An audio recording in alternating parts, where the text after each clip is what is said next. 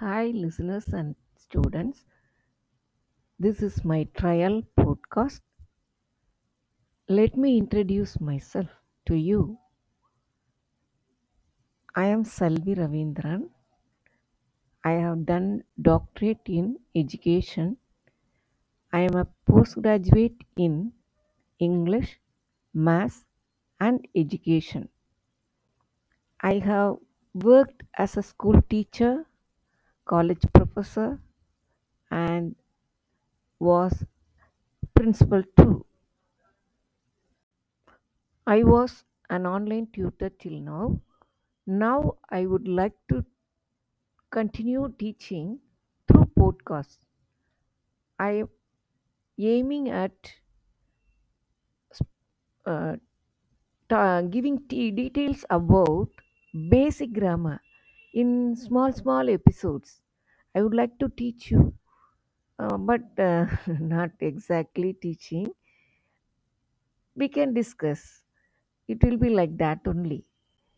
You will feel as if I am with you nearby, talking to you, but without formal learning, casual learning. That is my aim. Hi, listeners. I am Selvi.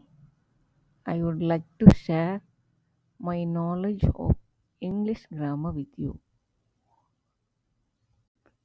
Can you say how we communicate our ideas or thoughts with others? Yeah, through language. Whatever the language may be, we speak, we use words for communicating. We express our thoughts through complete sentences. We don't stop with one or two words without any meaning. We speak complete sentences. A sentence comprises of so many words. The words must be used in some order. Each word has a role to play in a sentence. To speak correct language, we should know how to use the words, the order, and the part of the role, the part or role played by a particular word. It should be used correctly. That, if we are clear about, then we can speak meaningful sentences. I am going to discuss about parts of speech.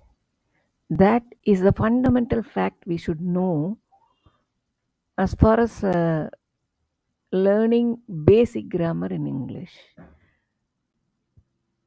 The part played by a bird in the sentence, that only is parts of speech. Can you say the number of parts of speech? We have a different answer for this question as far as UK grammar and US grammar. We have 8 parts of speech or 9 parts of speech according to the country where you are. The list goes like this: noun, pronoun, adjective, verb, adverb, preposition, conjunction, and interjection. This basic form is followed in UK grammar. In US, articles is considered as a separate one that is included in adjectives itself in UK grammar. That is the basic difference.